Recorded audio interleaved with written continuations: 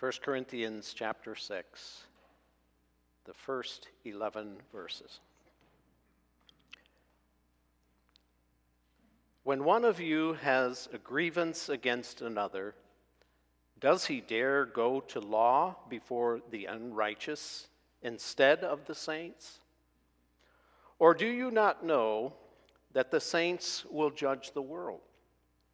And if the world is to be judged by you, are you incompetent to try trivial cases?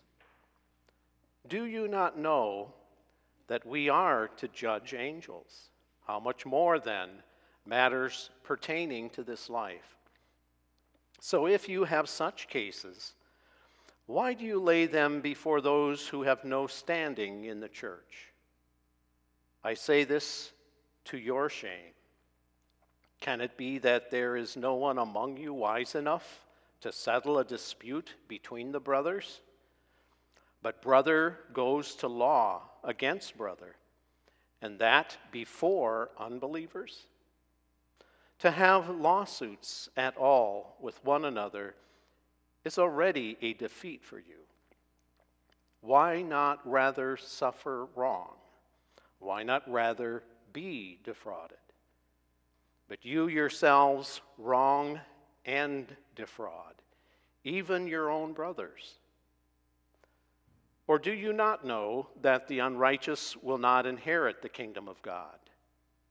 Do not be deceived. Neither the sexually immoral, nor idolaters, nor adulterers, nor men who practice homosexuality, nor thieves, nor the greedy, nor drunkards, nor revilers, nor swindlers will inherit the kingdom of God. And such were some of you, but you were washed, you were sanctified, you were justified in the name of the Lord Jesus Christ and by the Spirit of our God. This is the word of the Lord. Thanks be to God.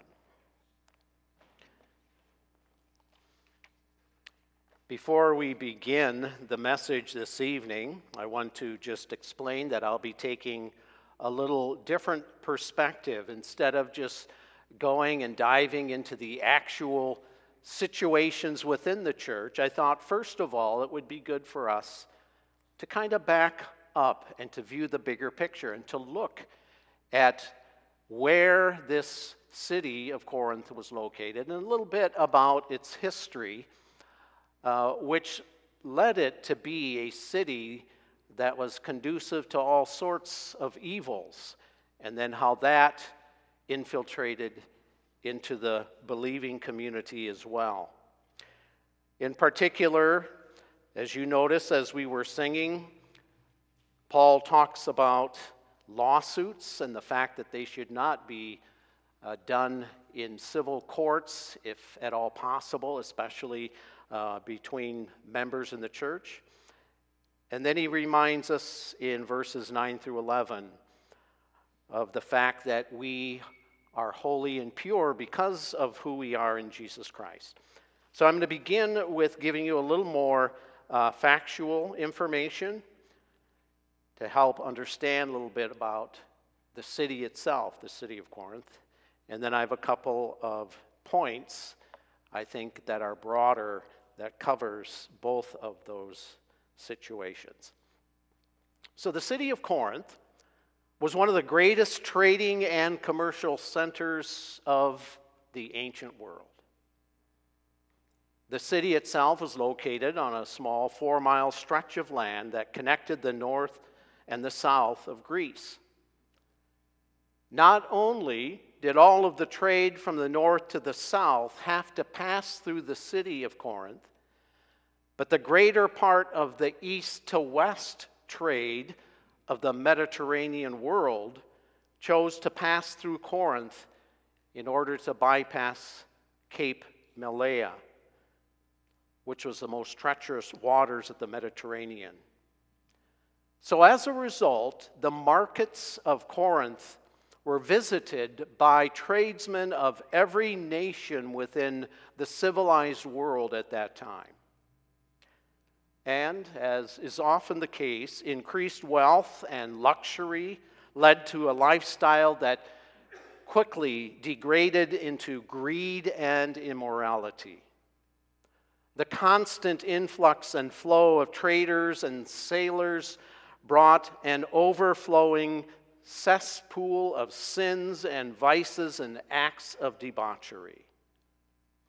There was, for example, the temple of Aphrodite, which housed over 1,000 prostitutes actively conducting their trade there in the city of Corinth.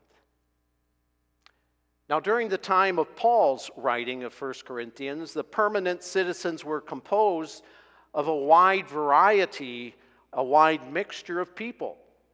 There were Roman soldiers, merchants, Jews, Phoenicians, and many other from the east. So this wide variety of backgrounds was also then reflected in the makeup of the church community itself. Paul had helped to establish it when he stayed there. He stayed there for over 18 months. It also helps explain then the rapid disintegration of morality and how the believers were really struggling with that temptation to revert back to old patterns of thinking and behaving. And it was especially easy since Paul was no longer there to give them the truth.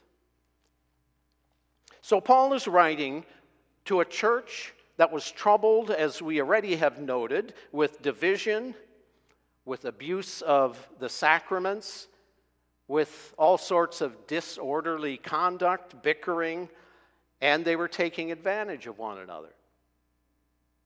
In fact, we see that in verses 1 through 8. Paul is deeply concerned about lawsuits, which turned over these issues into the hands of non-Christian authorities. People were turning to the civil law places in order to settle their disputes. And these were disputes within the body of Christ. So think about that for just a few moments. The pagan neighbors to whom they were trying to witness were the same people who sat and served on the juries and witnessed their disagreements and their disputes within the church. Often, their neighbors would witness that unnecessary bickering and complaining and arguing. So they most likely thought, why would I want to be part of a community like that? One author writes, while pointing out the evil of the world all around them, the church members in Corinth were envious of each other. They were critical of the weaknesses of their fellow believers, and they were even intent on taking advantage of one another. So instead of practicing what they preached, which was selflessness, forgiveness, and love, they were instead filled with greed and hatred and retaliation. That's what Paul is speaking of when he says in verses 7 and 8, to have lawsuits at all with with one another is already a defeat for you. Why not rather suffer wrong? Why not rather be defrauded? But you yourselves wrong and defraud even your own brothers. It is obvious he is very concerned about that witness that they are giving within the community. In fact, it was important because of the makeup and the lack of morality that the Christians stand strong for their beliefs, and they were not. Paul is saying, those who share in Christ's redemption, those who have experienced the cleansing of his atoning blood and his forgiveness in the act of redemption, should strive to reflect a different perspective, that is, to give a different kind of witness than those who were immersed in the materialistic, independent, selfish perspective of the world around them.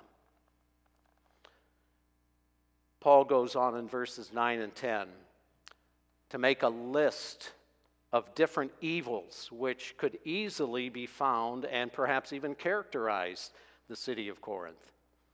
There was sexual immorality. There were adulterers. There was homosexuality that was practiced. There were greedy people taking advantage of others. There were swindlers, idolaters. There was prostitution. There were thieves, and there were slanderers.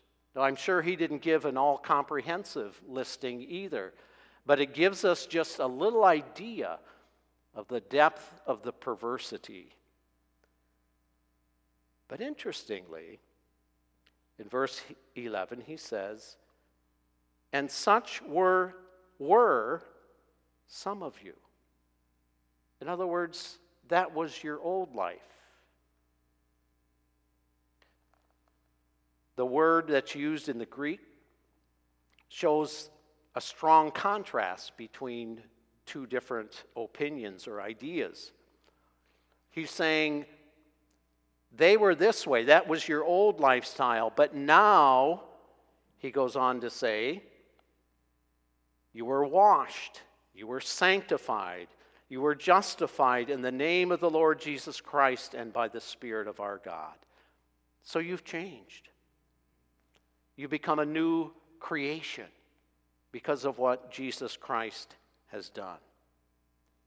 And basically what he was saying as he's writing to these fellow believers is, it should be obvious. The difference between your old lifestyle, which is reflected in the city of Corinth, should be drastically different because of who you are in Jesus Christ. Their relationship in Jesus Christ makes that difference. He goes on to say, you were washed. In many ways, the imagery is that of baptism, which of course we were able to witness and be a part of this morning. The washing of sins in the blood of Jesus Christ, and that's what differentiates a believer from an unbeliever. And as we witness that sacrament of baptism, each and every time we have an affirmation and a confirmation of God's saving grace through the atoning blood of Jesus Christ, our Lord. Now, in our text this evening, as I indicated earlier, I'm going to point out a couple of points I think that Paul, these are broad or general points that Paul is trying to bring out in his letter, specifically in these first 11 verses. First of all, he shows the depth and the pervasiveness of human sin, both in the people's desire to go to court to sue one another, perhaps to make money, but also in that list of sins that obviously were beginning to surface within the church itself. So we see the depth and pervasiveness of human sin. And second, believers, this is what he is saying to them, those who are united in Christ should pursue the things of Christ. So let's begin and look at the depth and the pervasiveness of human sin.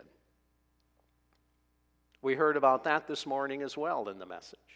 Human beings are drawn toward evil. Human beings by nature look at things from a greedy, selfish, individualistic perspective. They struggle with pride. That's the natural tendency. And in our sinfulness, we offend God because God is holy and He is just. In fact, God himself, his being, he embodies truth and righteousness and wholesomeness. That's why we need to be cleansed through the blood of Jesus Christ and then live a relationship that reflects that. We truly believe Christ alone is our redemption. And we can see a pointing ahead to that fact, that going all the way back to the Old Testament, there is that tendency towards sin and the need for a Savior. For example, immediately after the flood, Noah and his family, who were rescued, built an altar, and they sacrificed and they worshiped God. We read in verse 21, Genesis 8, verse 21, "And when the Lord smelled the pleasing aroma, the Lord said in his heart, I will never again curse the ground because of man," but this part in particular, "for the intention of man's heart is evil from his youth." David writes in Psalm 14, "The Lord looks down from heaven on the children of men to see if there are any who understand, any who seek after God. But they have all turned aside. Together they have become corrupt. There is no one who does good, not even one." And then Paul highlights it as well in Romans 3, verse 22 through 24, which may be familiar to you. He speaks of the righteousness of God through faith in Jesus Christ for those who believe. And then he says, "For there is no distinction, for all have sinned and fall short of the glory of God. And they are justified by his grace as a gift through the redemption that is in Christ Jesus." So when we look at verses 1 through 8, Paul is reminding the believers that the disputes that they have should be settled within the church. When arguments and disagreements occur within our earthly families, we usually settle them within the family. We are Christians, and as part of the body of Christ, or the family of God, we are to be able to approach one another in love and to settle our disagreements, not to go to outside authorities. Now, it was interesting in my research. First of all, there were a few pastors that really wanted to preach on this. As I was looking for resources, they would skip this section, perhaps because talking about suing and that was not something they wanted to address. But as I did my research, I discovered that there's over 1 million lawyers in the United States. And as you and I know, most of the lawsuits involve money, are centered upon money. And the desire is not to work toward healing relationships. It's not to put others first. One author writes, "A Christian's primary concern should be that his attitude toward a fellow believer mirrors the attitude of Jesus Christ." In Corinth, Paul says that it was better to humble oneself, even if it involves suffering or sacrifice, rather than to take another brother or sister in Christ to the court. So we see the depth and the pervasiveness of human sin resides at the core of this desire. That's what causes the lawsuits to involve money and possessions and personal gain. Jesus says in Matthew 6, "Do not lay up treasures on earth, where moth and rust destroy, where thieves break in and steal, but lay up for yourselves treasures in heaven, where neither moth nor rust destroys, and where thieves do not break in and steal. For where your treasure is, there your heart will be also." So at the core is that natural human tendency to pursue what is evil. Paul's second point is that believers who are united in Christ should then pursue a Christ-like attitude and lifestyle. After he gives that long list of sins in verses 9 and 10, he ends by saying in verse 11, "And such were some of you, but you were washed, you were sanctified, you were justified in the name of the Lord Jesus Christ and by the Spirit of our Lord." So what he is saying is that you need to be different. There should be an observable difference between a person who is in Christ and a person who is of the world and has no desire to know Christ. It is the Holy Spirit that works sanctification within the life of the believer. C.H. Spurgeon wrote, "The God of all grace has given to his people all of the perfections of heaven to be their heritage forever. And the down payment of his Holy Spirit is to them the blessed token that all things are theirs. The Spirit's work of comfort and sanctification is a part of heaven's covenant blessings. And possessing the down payment of the Spirit, we have received a possession that is from heaven." I thought that was a beautiful way of viewing it. And that's Paul's conviction as well, that a Christian is to be set apart from the world because of the fact that he or she has been washed through the atoning blood of Jesus Christ and is daily being sanctified to become more and more like Christ through the working of the Holy Spirit. Another way of looking at it is, if there is no difference between a believer and those who are unbelievers, we are then not following Christ. We are not being conformed into his nature. Theologian John MacArthur writes, "A transformed life should produce transformed living." Paul is saying very strongly that it was unacceptable that some believers were behaving like those outside of the kingdom. They were acting like their former selves. They were not saved for that, but they were saved from that. So Paul's message to these believers in the town or the city of Corinth is something that you and I can say is equally true for us today. We need to demonstrate as believers a life that is glorifying to God. We need to have a new nature, one that resembles that of Christ, so that our behaviors are also Christ-like. Because in him we are given a new nature, a new life. We can and we must live that new life. Sin's domination is broken.